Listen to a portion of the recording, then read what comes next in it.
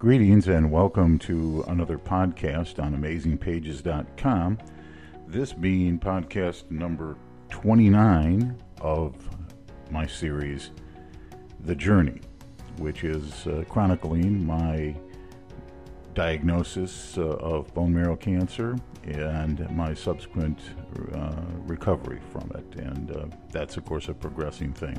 So it's sort of a cancer support statement for those of you who might be unfortunate enough to also have a diagnosis of bone marrow cancer, leukemia, or any of the other cancers. I think you'll find that this series of podcasts will help everyone. So on with what I've got to tell you. First and foremost, this is day 103 post-transplant. I received my bone marrow transplant from my donor, a 28-year-old German man, 103 days ago. And my recovery has been very good, although there are a few things that do crop up, and that's what I want to report upon. So, on with that. A couple of things that I just like to touch base on is that, I'm trying to focus on my new normal future. Sometimes that is, and it might be for you too, a little more challenging than you realize, because it's pretty easy to fall back to what you used to live like, but it's different to fall into a modified version of what your life used to be like because of the precautions that you need to take in order to ensure your continued recovery and your health going forward. And for me, that's tough because I, although have been retired for many years, I tinker, and tinkering is dangerous in the world of recovery because I can cut myself. I'm around a not so swell, clean, hygienic environment if I choose to do those things, and so those are concerns I have to have. I have begun to unmothball my giant man cave shop where I keep my collection of vintage cars and whatever's left of them. I did have an auction, and unfortunately they sold all my tools, but none of the cars. And now it's time for me to liquidate the building and move forward with my life. But in order to do that, I had to go buy some more tools.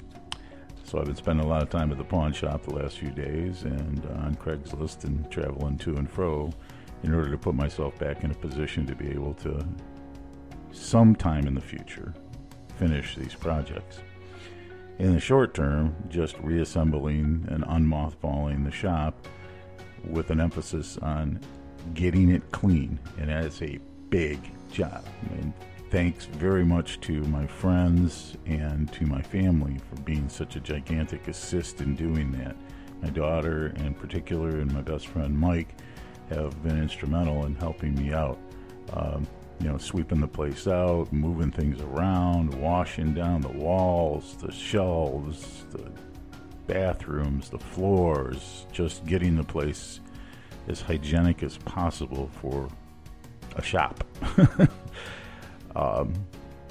I know it's not going to be perfect, but, I've been wearing a big old respirator mask, and I guard myself up so that I'm not vulnerable, and I'm not working on anything. I'm just helping to supervise and to do the clean.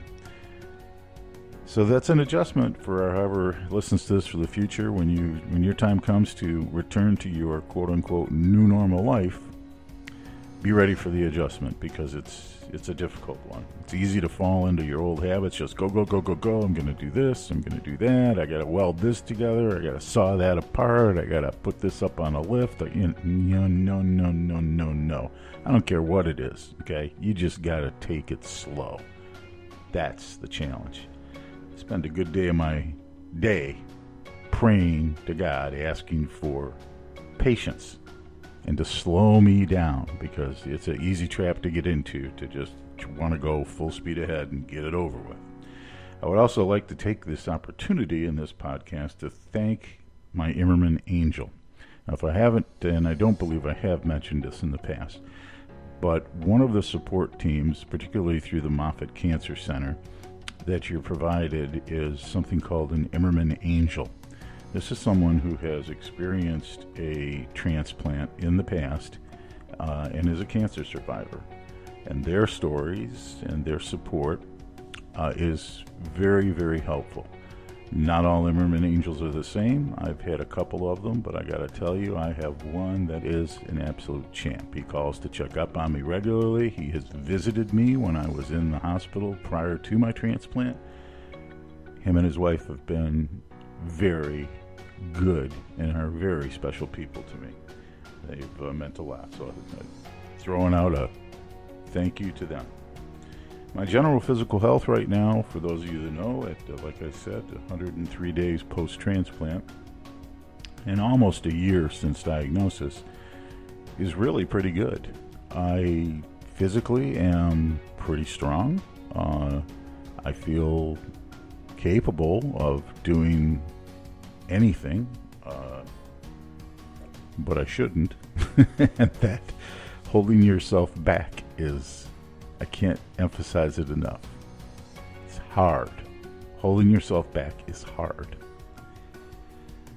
So one of the things that, physically, I'm great. I don't have any rashes. I don't have any bumps, bruises. I don't have any discomfort. Mentally, I think this might be a different story I have to report. I have been suffering from panic attacks, survivor's remorse, difficulty sleeping, extreme difficulty sleeping. Now, I didn't have most of those types of symptoms while I was in the hospital or even in the post-hospital hotel setting, which kept me close to the facility. But in those facilities, your life is more structured and organized by the actual reality of your location and the constant checking in with the doctors and the diagnoses and the blood work. Now that those things are gone and I am home, I have more time to think. Not always my best buddy. And as a result, I'm having anxiety attacks. I don't really like to call them panic attacks, although some people would consider that to be a good diagnosis, as I've suffered from those types of things most of my life. But it's more like anxiety attacks. Your mind just gets to racing about all the things that you need to do because you've lost all this time fighting cancer. I need to just let that go. I'm never going to get that time back, and I have to live without it. And I can't, no matter how fast I want to run now, I'm not going to catch up. But that's tough to get out of your head. Another thing that kind of adds to this, I believe, is the fact that they are now beginning to discontinue certain medications, including some psychiatric type medications, things that they gave you when you were in treatment to calm you down, to slow you down, to help you sleep. These are not hardcore drugs, but the phasing them out, and you have to do it slowly, which is what I have done, right according to the book, exactly what the doctors have told me, is not as easy. It's not as easy on your system as you think. I think that's got a lot to do with my horrible insomnia. I just don't feel at peace right now internally in my head, and it's taking a lot of meditation on my part and communication with my higher power in order to give me a certain sense of peace. And I'm finding it a challenge. So medication withdrawals, I believe, has got a lot to do with that. Next week, I'm going to begin some counseling and therapy because, again, I think that I am suffering somewhat from survivor's remorse. How could I watch so many people die, yet I survive? It's probably a form of post-traumatic stress disorder in another fashion. I think everything seems to be post-traumatic stress disorder, and let's face it, we live in a world filled with a lot of stresses. A lot of things happen. The news is bombarded at you 24/7. It's go, go, go. I'll tell you, when I used to live on the farm, it was isolated as hell, but, it was a slower pace of life, and even being retired now and not having to do the hustle bustle of a job, I'm still finding it a challenge to get into a slower lane in life. And that's it. So hopefully the counseling and the therapy will help me a little bit with that. I have, of course, as I mentioned earlier, returned to a certain amount of my regular activities. I'm certainly cooking, which I love to do, and I have revisited the shop, as I've mentioned, and I do my thing on the computer every day where I either produce these podcasts. In the long run, folks, you know, it's all about your family. It's all about the love in your heart for the people that are close to you, and about your relationship with your higher power. But I digress. That's a whole other podcast I could go into.